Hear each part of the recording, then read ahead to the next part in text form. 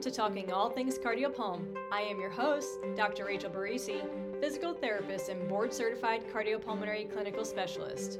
This podcast is designed to discuss heart and lung conditions, treatment interventions, research, current trends, expert opinions, and patient experiences.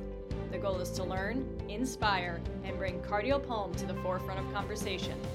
Thanks for joining me today, and let's get after it. Our episode today is sponsored by Jane, an all-in-one practice management software. The team at Jane recognizes how hard you work to support your patients or clients, and they aim to do the same for you. That's why Jane offers unlimited phone, email, and live chat support with every subscription. First, we recommend booking a personalized one-on-one demo with a member of their team. It's a great way to make sure Jane will be the right fit for you and your practice, and to see Jane's features in action. And Jane even offers a free data import, an account setup consultation, and online training tools to help set you up for success. To get started, head over to jane.app/start. Their team would love to connect with you to see how Jane could help you and your practice. You can also use the code CardioPulm1MO at the time of sign up for a 1-month grace period applied to your new account. Thanks again, Jane. Hello. We are back after a little Thanksgiving hiatus. I feel like I haven't talked to you in a little while, so apologies and welcome back. I don't know how your Thanksgiving was. Mine was pretty amazing. We actually had family in town for the first time, and we hosted my East Coast family, which is 9 people. And we were pretty much sprinting to the finish line. So Nikki and I did about 5 years worth of home projects in about 2.5 months in preparation of them coming. And it was totally worth it. And we really were down to the wire. And so we kind of put everything we had into it. So as you know, Nikki and I do a lot of DIY. We've been little by little attacking the house that we bought in 2017 and trying to do as much of it on our own that we can. And then we have to look at each other every so often and say, is this outside our scope, and hire people in? So we've pretty much done a ton on our own. We have become professional DIYers at this point. But, you know, it's slow progress when you both work full time and you're doing it in like spare hours at night on weekends, and still trying to remember to do lifey stuff from time to time. So things take longer, and then there's decision fatigue, and then all of a sudden projects get put off for a while. So we've actually have had a non-functioning second floor for gonna say a year, maybe a little over a year, which means we have been staying in our basement for about a year's time. So we've basically created a studio apartment in our basement, and it has been part of our plan so that we can seamlessly do projects upstairs without having disruption of our life. And it has worked nicely. We really have done a lot of planning and foresight, and things are working smoothly. But, you know, if you've done any sort of projects in your life, you know everything takes longer than you anticipate. So this summer was August-ish. I got word that my family was coming for Thanksgiving, and we were like, "Oop, gotta giddy up." So we full steam ahead had to make some hard decisions that we've been lingering for months on and get to work. So we have de-popcorned our entire basement and our entire second floor. And if you've ever tried to take popcorn off, it is a mess of a job, which is why we have been in the basement since starting that project. And we are officially de-popcorn professionals. So if anyone needs any advice on how to take the popcorn, remove the 90s from your home, just reach out to us. We have a technique, we have a professional sander, and it's still a process. So Nikki is like the beast of an overhead presser with that sander, and I've got the scrape technique down to a science as well as painting. Painting might be my next career, I think. So anyway, we finally finished some big projects. We were really manifesting all good things on timing. We basically had to add, furniture for beds for people to sleep in because we've only been 2 people in this house for quite some time. So timing just seemed to work. We had to coordinate multiple things, and at no point were we ever ahead of schedule, but we were on time. And that is all you can ask for in life. And if you know anything about me, a deadline is like my there's a word, the opposite of kryptonite. It is what gets me to do the thing, and I will get it done. Like, it will get done. But we were literally down to the wire. So the day that my family came in, I had Nikki installing a handrail to our basement at 6:00 in the morning. So it was like a whole mess. I painted the night before the handrail. It was really cold that day. The paint really wasn't drying the right way. It was sticky to touch. I wasn't happy with the color. I was like, let's just put it inside. Let's get the damn thing on the wall. We're PTs. We're going to have people coming into our basement. Like, we need a handrail. And then once it was up, I decided to sand, repaint, do the whole thing while it was on the wall, which was probably not a great project to do same day, but it had to get done. It got done. It was functional and looks good. And now it's up. We've now officially have a handrail to our basement. I don't think we've had a handrail up maybe for 6 years. So, give me a deadline and and we will make it happen. But Thanksgiving was wonderful. It was awesome to have my family in the house. It was awesome to all be together, making Thanksgiving dinner together. If you follow me on socials, you might know that Thanksgiving is my favorite holiday. It very much reminds me of my grandma. I can feel her presence on Thanksgiving Day, making matzo ball soup, creating the stuffing, getting the bird ready, all of the things. It's like she's in the kitchen with me. Always feel her presence on Thanksgiving. So it was wonderful to have my family with me again on Thanksgiving. It's been a few years since we've celebrated that holiday together. I always thought, foreseeing the future, Thanksgiving would be my holiday. So it was nice to have the whole family in the house. All went well. It was a great 4 or 5 days together. And we had beds for 9 people to sleep plus us. So it was awesome. It was amazing. I'm super grateful to have had that. I've been gone for over 10 years. So this is the first time my whole family has been here. And so, that just kind of fills my heart, fills my cup. I'm super grateful how Thanksgiving went, and just having them here was amazing. But it was quite the sprint to the finish line. And after Thanksgiving, I crashed a little bit, just getting back into the swing of regular life again. So here we are. We are back. And I realized that I am at my 1-year podcast anniversary. I actually need to check to see exactly what day I posted the first podcast, but it was December. Last year, December, I made the decision to create this podcast. Creating this podcast was a need. It was a need for me, and I think it was a need for the audience. I feel like this space needed to exist, and I had to create it. There was literally nothing that could stop me, and I felt like it was what I also needed. Cardiopulm isn't necessarily, as they say, a sexy topic. I fully disagree. And you've heard me say, I'm going to change that. I'm going to make it a sexy topic.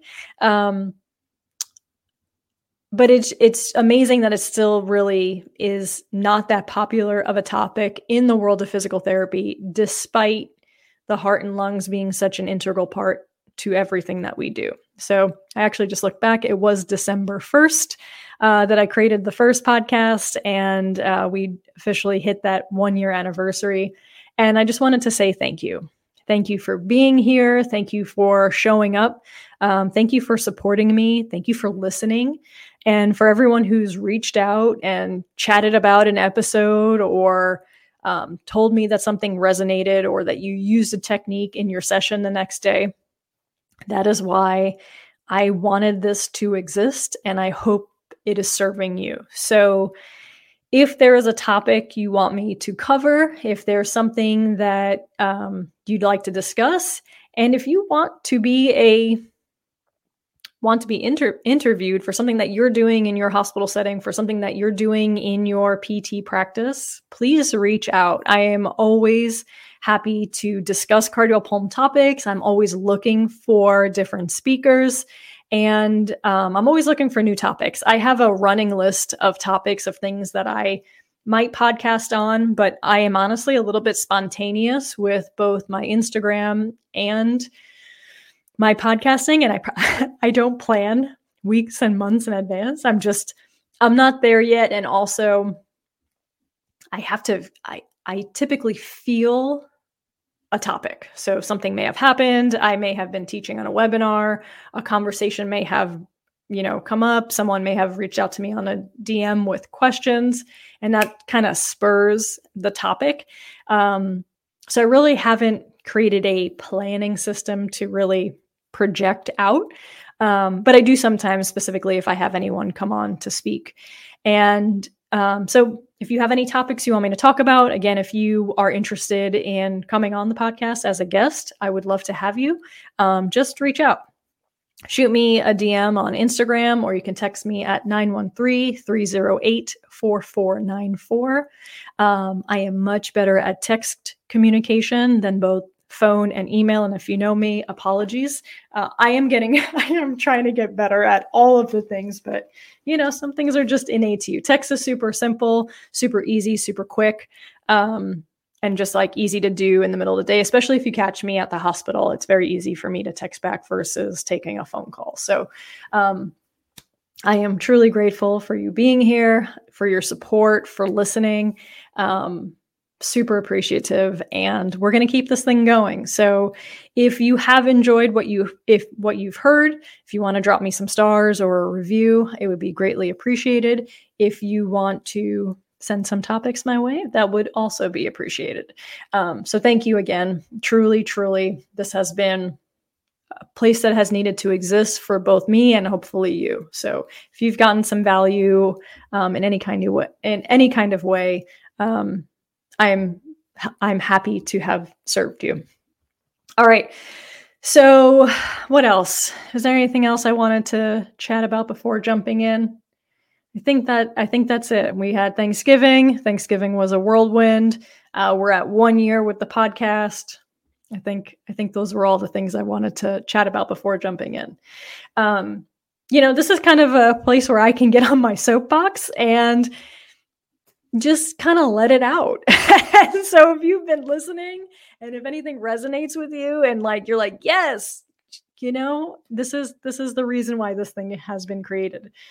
So I've been a PT for 14 years. I've been in multiple hospital settings across the country. I've seen lots of different things move towards the Midwest. I've also seen very similar trends. I've seen great PT culture. I've seen crappy PT culture. I've seen a mix of things.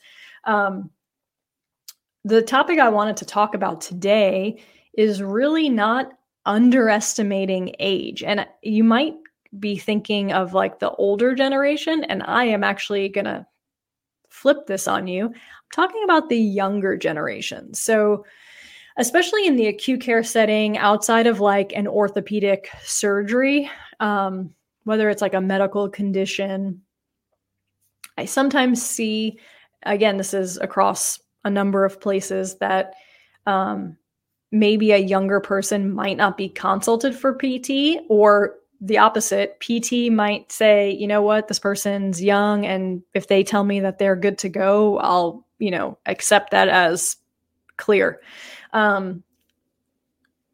It's very rare and I might be an outlier on this, because I understand what it's like to have a huge list. I understand what it's like to have to prioritize your patients.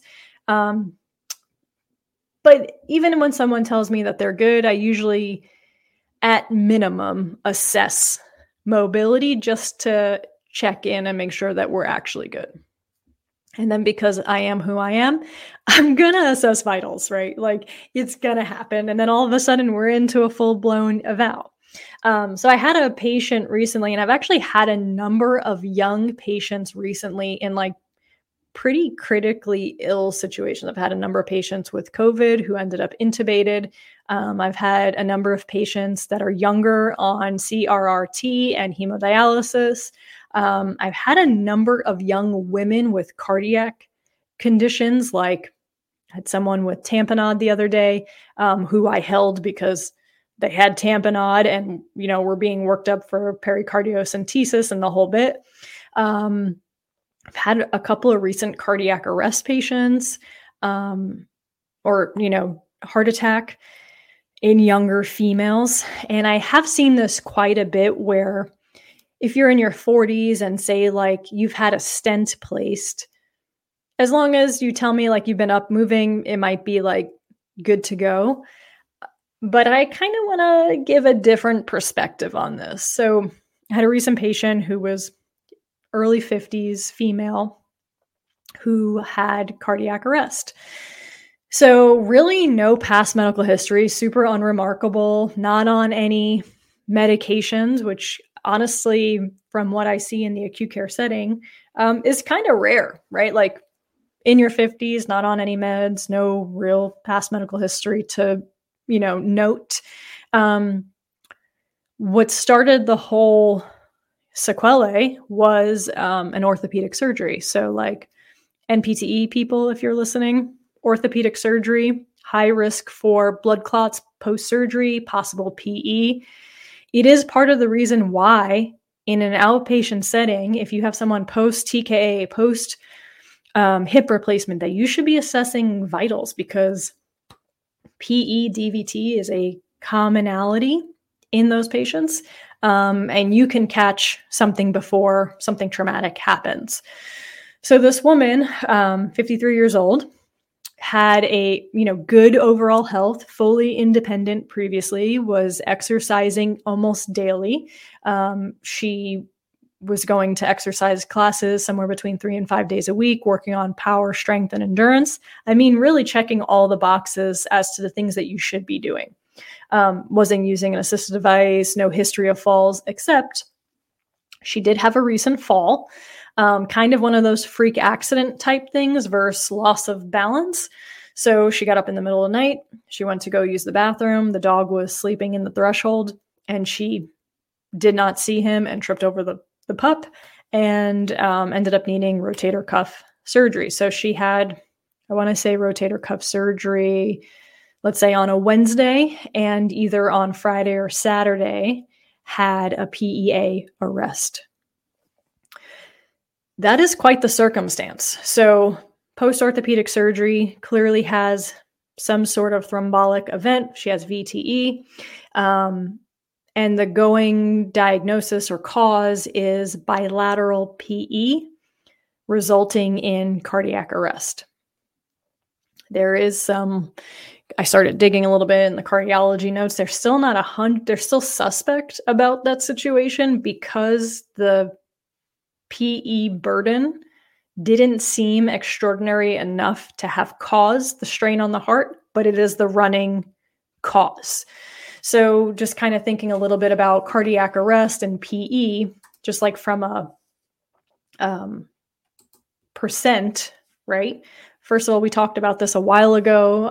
Cardiac arrest in the field has a very low risk of survival out in the field. You have a higher risk of survival in the hospital setting. I lost my stat, so I'm just looking for it really quickly. But risk or a risk of mortality in the field post cardiac arrest is very high. Risk of mortality with PE period is about 30% risk. And then when PE causes cardiac arrest. Some stats are saying risk of mortality is as high as 95%. That's a huge number, right? Like that is a scary statistic. So she had PEA arrest, pulseless electrical activity, which is a non-shockable rhythm. She did achieve ROSC in the field, return of spontaneous circulation, and then was brought to the hospital. She ended up being intubated for a few days and then extubated, did really well, alert and oriented ×4, vital signs relatively stable. I think she came off pressors pretty quickly. But she's 53 years old and was fully independent and actively exercising 4 days prior. She had already been up to the bathroom with the nurses. Verbally, she said she feels good. She was super optimistic. She was very, very positive when we were chatting. And it could have been one of those situations where she has good help at home. She had a husband and kids. She, was independent previously. Probably could have been like, okay, you don't need me. False, right? In my mind, that's false.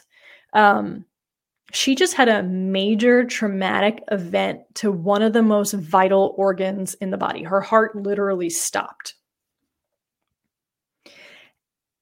And now she's going to return to regular life. So from an acute care perspective, like you're part of helping determine, is she safe to return home? Yeah, 100%.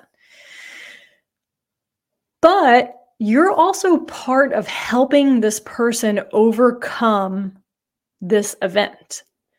We had trauma to the heart. The heart feeds blood and oxygen to every working muscle and organ in the body.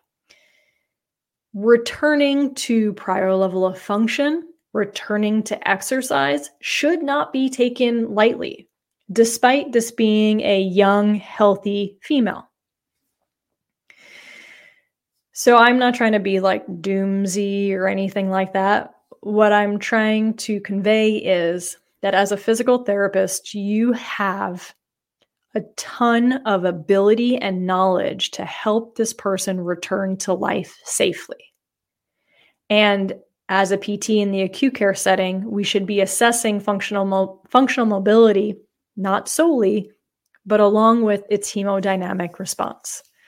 So she was amazing. Like I said, she was super optimistic. She was very positive, but she was also very self-aware. And she was like, I am so amazed that we were doing a warm-up. We were doing a warm-up prior to ambulating, prior to standing.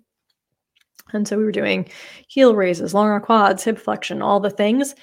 And she stopped at like rep 8 of a long arm quad, right? I know I've talked about doing seated thorax previously and like how sometimes people are like, oh, it's useless or it's not good enough. But this is a perfect example as to why it's beneficial. So let's break it down.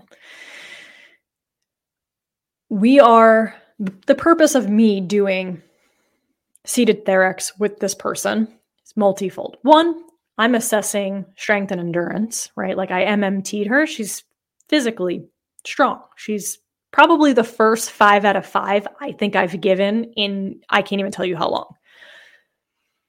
But she just had this traumatic event on her heart. So I want to see what her heart rate response is with these exercises. I want to see if she's symptomatic. And I am utilizing this time as a warm-up to prepare her heart for activity. Warm-up and cool down are so important with your patient, specifically this patient. So she's like up to long arm quads, and she gets to rep 8 of one's left side.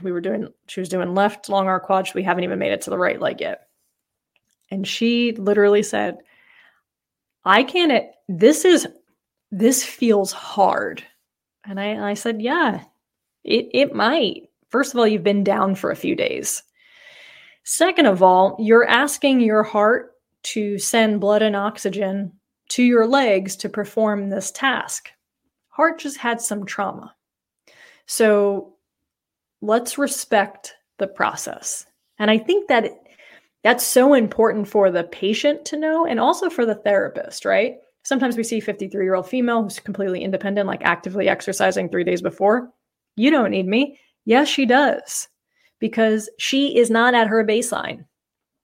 She might look at her baseline, but she's not at her baseline. She was just intubated for a number of days. She required pressors to maintain her blood pressure support, and her heart literally stopped. And she still has active PEs, right? Like the PEs still exist.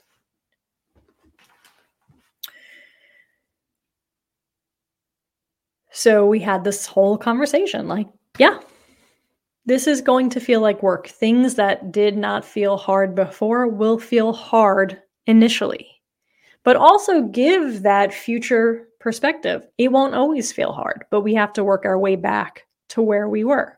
And that's also important from a safety perspective for this patient when she goes home, that she can't just return to what she was doing previously. And I'm not even talking about going back to the gym. I'm talking about regular life, right? Doing the stairs might feel harder. Doing the stairs while carrying a laundry basket, going to be harder. Walking around a grocery store and maybe carrying bags will be harder. Respect that. That is super important to be aware of, right? So we were having this conversation. I was watching heart rate, blood pressure response, all the things. She did have an increase in her blood pressure with seated Therex. Not extraordinary, appropriate. So we went from 143/82 to 150/77 with seated Therex. Her oxygen sats were actually pretty good. She was kind of sitting 95% throughout, but she was holding back a cough. And when she did cough, it sounded wet and rattly. So here's like a whole nother piece. She was intubated. Intubation likely causes increased mucus secretion creation, atelectasis, and diaphragm weakness. So it's time to assess lungs. It's time to assess diaphragm. It's time to incorporate breathing. And we're going to start talking about cough assessment. So she had a PEA arrest. She received chest compressions and I think at least one round of epi before achieving ROSC. Chest compressions is like trauma. And the patient is going to feel pain and soreness for some time post CPR. She did not have any active rib fractures, but she was sore. She was like, it all hurts. She also had some like abdominal pain, like soreness, like sore to touch. So like chest and belly, uncomfortable with coughing. So part of my intervention on this day, besides assessing cough and breathing and chest wall mobility and auscultation, was also to teach her how to splint. And so we used the pillow vertically so she could get both sternum and abdomen. I taught her how to do a huff cough. I taught her how to perform a functional cough. And I also told her of its importance because she was really suppressing it. So anyway, like just part of the whole thing. And so we stood up. I explained why we were taking blood pressure again. She did have a drop in blood pressure, and she went from 150/77, like I said, was directly post-seated Therex, and then she went to 135/81. So she had a 15-point drop in her systolic blood pressure. Her MAP was pretty stable all around. She was like 96/100, but she still had a 15-point drop. So she's not technically orthostatic, but I'm also not going to minimize that response. She was still technically 10-ish from her initial blood pressure. So I'm still paying attention, right? She was asymptomatic. She's like, I feel good. I feel good to stand. This is like very exciting. She was so, like I said, she was so optimistic, so positive, and like true mom fashion was like, I just feel so bad for my kids that they had to go through this. Like that was her concern in the moment. So she was super excited that she was standing. She was like, please send a picture to my sons. You know, that's its own conversation, but she literally beat the odds. And who am I to stop that? So I gave her the whole spiel about signs and symptoms to pay attention to. She was on Tele and SpO2 the whole way. She did really well from a vital sign perspective. I gave her the talk that like today's the first day, so we are not going to overdo it. You really got to pay attention to how you're feeling. And once we get to the point that we need to turn around, like I want you to be in, like, you let me know how we're doing. How much energy do we have in the tank? I'm sure everyone has their spiel on how they give that talk. And so I checked in probably more frequently than I do other patients because I had the vibe that she was going to try really hard, if that makes sense. Like her first thought was that how her kids felt about all of this happening. I could tell that she wasn't necessarily going to tell me if something was changing. And so I made her do the turnaround. And then I checked back in one more time and I was like, you good? And she's like, well, I thought I may have just been dizzy, but I'm okay. And so at this point now, I really don't trust. I'm like, full guard. I'm watching heart rate. Heart rate's looking good. Maybe a PVC here and there, but nothing extraordinary. No change in rhythm, no significant increase in heart rate. When we got back to the room and sat back down, I could tell her demeanor had changed. And I was like, what are you feeling? She's like, I'm cold and clammy and really shaky. It's like legs up, reassess blood pressure. Like I said, vitals were looking good. Also had her pacing her breath the whole way. And I noticed that she was suppressing a cough again. And I was like, okay, like, let's figure out what's happening here. We're ankle pumping, vitals are good. I'm like, do you have to cough? She's like, yeah, I'm holding it back. I'm like, let's not do that. So she coughed. She actually got a huge mucus plug out. And she was like, wow, I feel so much better. We're part of that piece.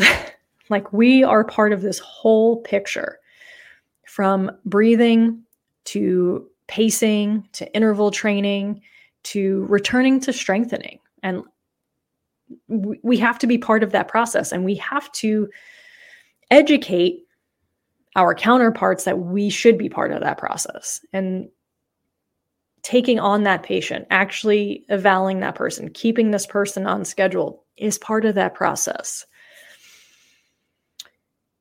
I had another piece that I was going to pull from that. It's gone. It's gone forever. But teaching your patient signs and symptoms of exercise intolerance, teaching your patient how to pace themselves, teaching your patients how to progress so that when you're not physically with them, they can check in with themselves is skilled. Assessing vital sign response through all of the things, skilled. And you made a difference for this person. Breathing, interval training, strengthening. I will die on this hill. The trifecta. I have a episode at the start of this whole podcast. I think it was like episode 2, maybe episode 3. I will live and die on this hill are probably the 3 most important interventions that you can provide for any patient. This patient was intubated. This patient will have atelectasis and increased mucus production and likely diaphragm weakness. Will benefit from breathing. Breathing also has tremendous effect on the heart. Helps lower blood pressure, helps slow heart rate. There's some receptor ability that can change with diaphragm strengthening that actually affects the whole system. I might do a whole episode on that. I still have to do RMT. It's like on my lists of things to do. Breathing is so beneficial. You cannot do anything without breath. Breath control is so important. In this patient who also had chest compression, chest wall mobility, not being fearful of coughing and actually clearing the mucus to allow for gas exchange. Like, this woman was on room air and she was just intubed. She was just extubated less than a half a day. She was satting 95%, but that was likely not what she was satting beforehand, right? Like, we can help make that better. You are part of the solution. That assessment was chest wall mobility, auscultation, IE ratio assessment, watching respiratory rate, assessing blood pressure, heart rate response with activity, teaching how to self-pace, teaching that interval, right? So we had this whole discussion after the fact. Her vital sign response wasn't terrible, to be quite honest. On return from her short distance ambulation was 149/84. Technically was appropriate, wasn't exaggerated with the activity that we did from the number we started at. Maybe a little flat from the starting number, but from the 135 is actually relatively appropriate. Heart rate response was pretty flat, but she was symptomatic. And it took her about 5 minutes to come down from that diaphoretic, shaky feeling. Was it because she was suppressing a cough? Could have played a role. Is it because she may have done a little too much? Probably, right? So even though she didn't have a dramatic drop in blood pressure, she had an inappropriate response. She was symptomatic post-ambulation. She did have some increased PVCs on return as well. Noted, let the nurse know all of the things. The question then is, how does she progress from here? Her next walk should probably not be further than that. As a matter of fact, she should probably shorten it just a little bit and be asymptomatic before she progresses. Interval training is key for these patients. Activity pacing, teaching that response time, so beneficial. Working for an appropriate response, so beneficial. So this patient walked, it must have been like 120 feet-ish, 140 feet. If we were to do that 3 times, let's say 100 feet, she did 100 feet 3 times. She would be 100 feet 3 times. That's how you document it. You don't document 300 feet. Those are 2 separate things. If you require seated rest break, if you have to reassess vital signs, if the person is sitting or standing before resuming the next 100 feet, that is interval training, and you should document as such. And I will argue that that is probably a better choice than barreling to a further distance. Period. I will live and die on the hill. Okay? Breathing, aerobic training, usually with interval training, and strengthening are so key post-heart event. Strengthening so important, right? So not only are you physically strengthening and conditioning at the peripheral muscles, you're also increasing and improving peripheral circulation and gas exchange, which makes that person more efficient. So all of those pieces work together. There's a ton of overlap.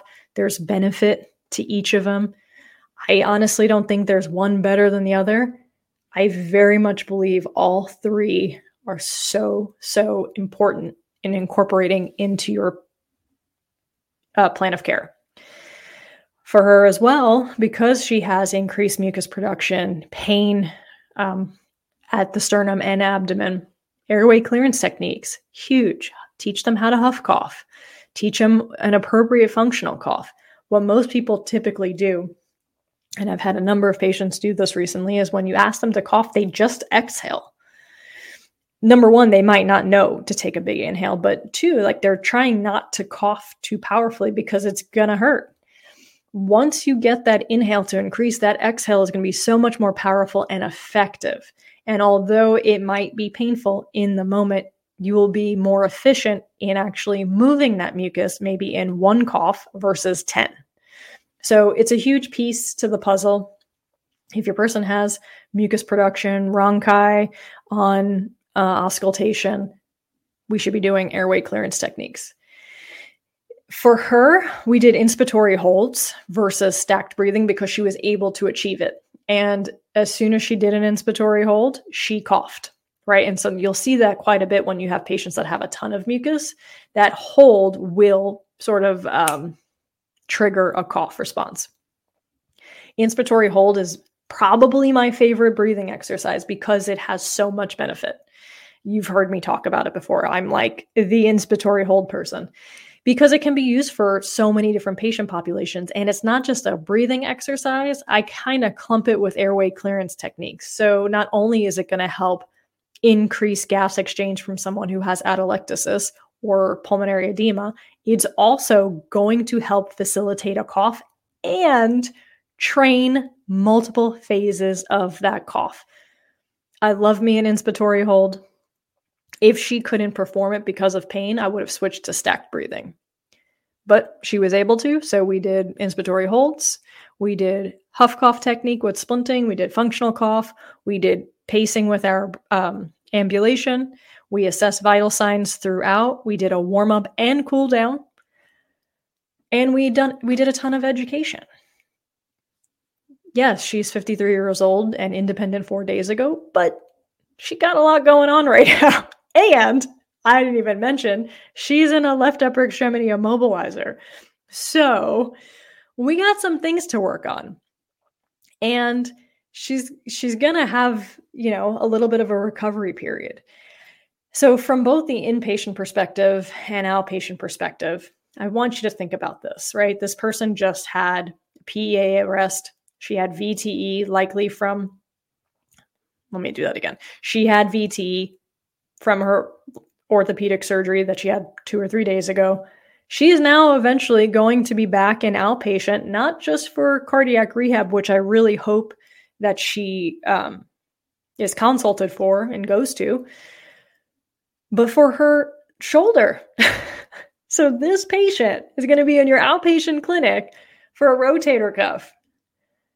My outpatient peeps, vital sign response, okay? We are assessing vital sign response. We're just assessing vitals at start and at minimum end of session if you're not doing anything aerobically challenging. Because you may have been the one to catch that PE. High heart rate, low SpO2, chest pain, big precursors to PE. Orthopedic surgery, big cause of DVT. So here's my plug again. Hashtag vitals are so vital. We need to be assessing them in all settings of physical therapy. And we need to understand that there's skill behind the assessment. And you can likely progress your patient better from an aerobic perspective if we are assessing vitals. So last piece, don't let young age keep you from seeing a patient, specifically in the inpatient setting.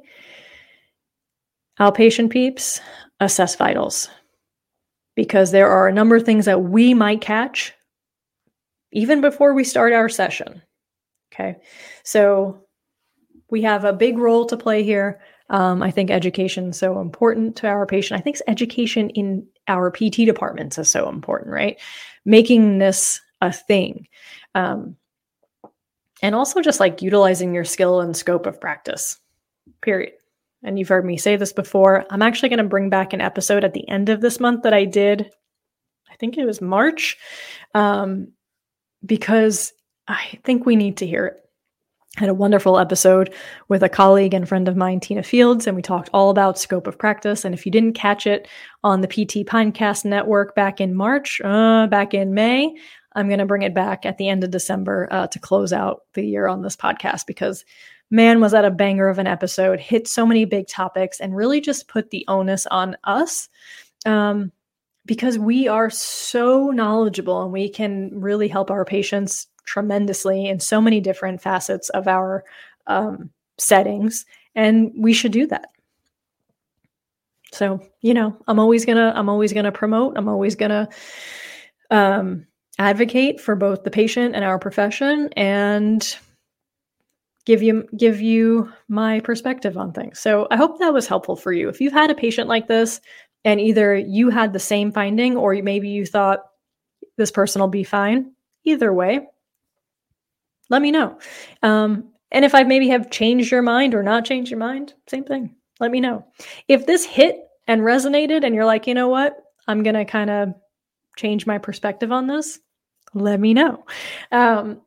Again, I am so grateful that you're here. I'm so grateful that you listen. I'm so grateful I have the ability to discuss cardiopulm topics and give some of my knowledge and serve you. And so if anything is hitting for you, let me know, because it also helps me steer next episodes. Again, if you're interested in like talking on this podcast and you want to be a guest, hit me up. Tell me what topic you're interested in and we'll make it happen. I'm always interested in hearing a different perspective or your expertise. And the more conversations we can have about this topic, the more change we can make in our profession and the more patients we can help more effectively. And at the end of the day, that is always the goal. All right. I think that's all I got for you today. If you have any commentary, if you have any pushback, if you're like, yes, shoot me a DM, shoot me a text. I'm going to read this to you because I still don't know it, at 913-308-4494. And again, I am much better with text communication than phone or email. So if you want to get to me or you want me to answer quickly, that's the best method. Apologies for anyone who's ever sent an email and I take longer than expected to return. And same for phone. If I'm at the hospital, there's no way I can pick up. Or if I'm on a call, same thing. So text is the easiest way to get me, or DM, because, same thing. Same. All right. I hope that was helpful for you. I can never say that. I hope that was helpful for you. And I hope you have a wonderful rest of your day. Whatever you have to do, again after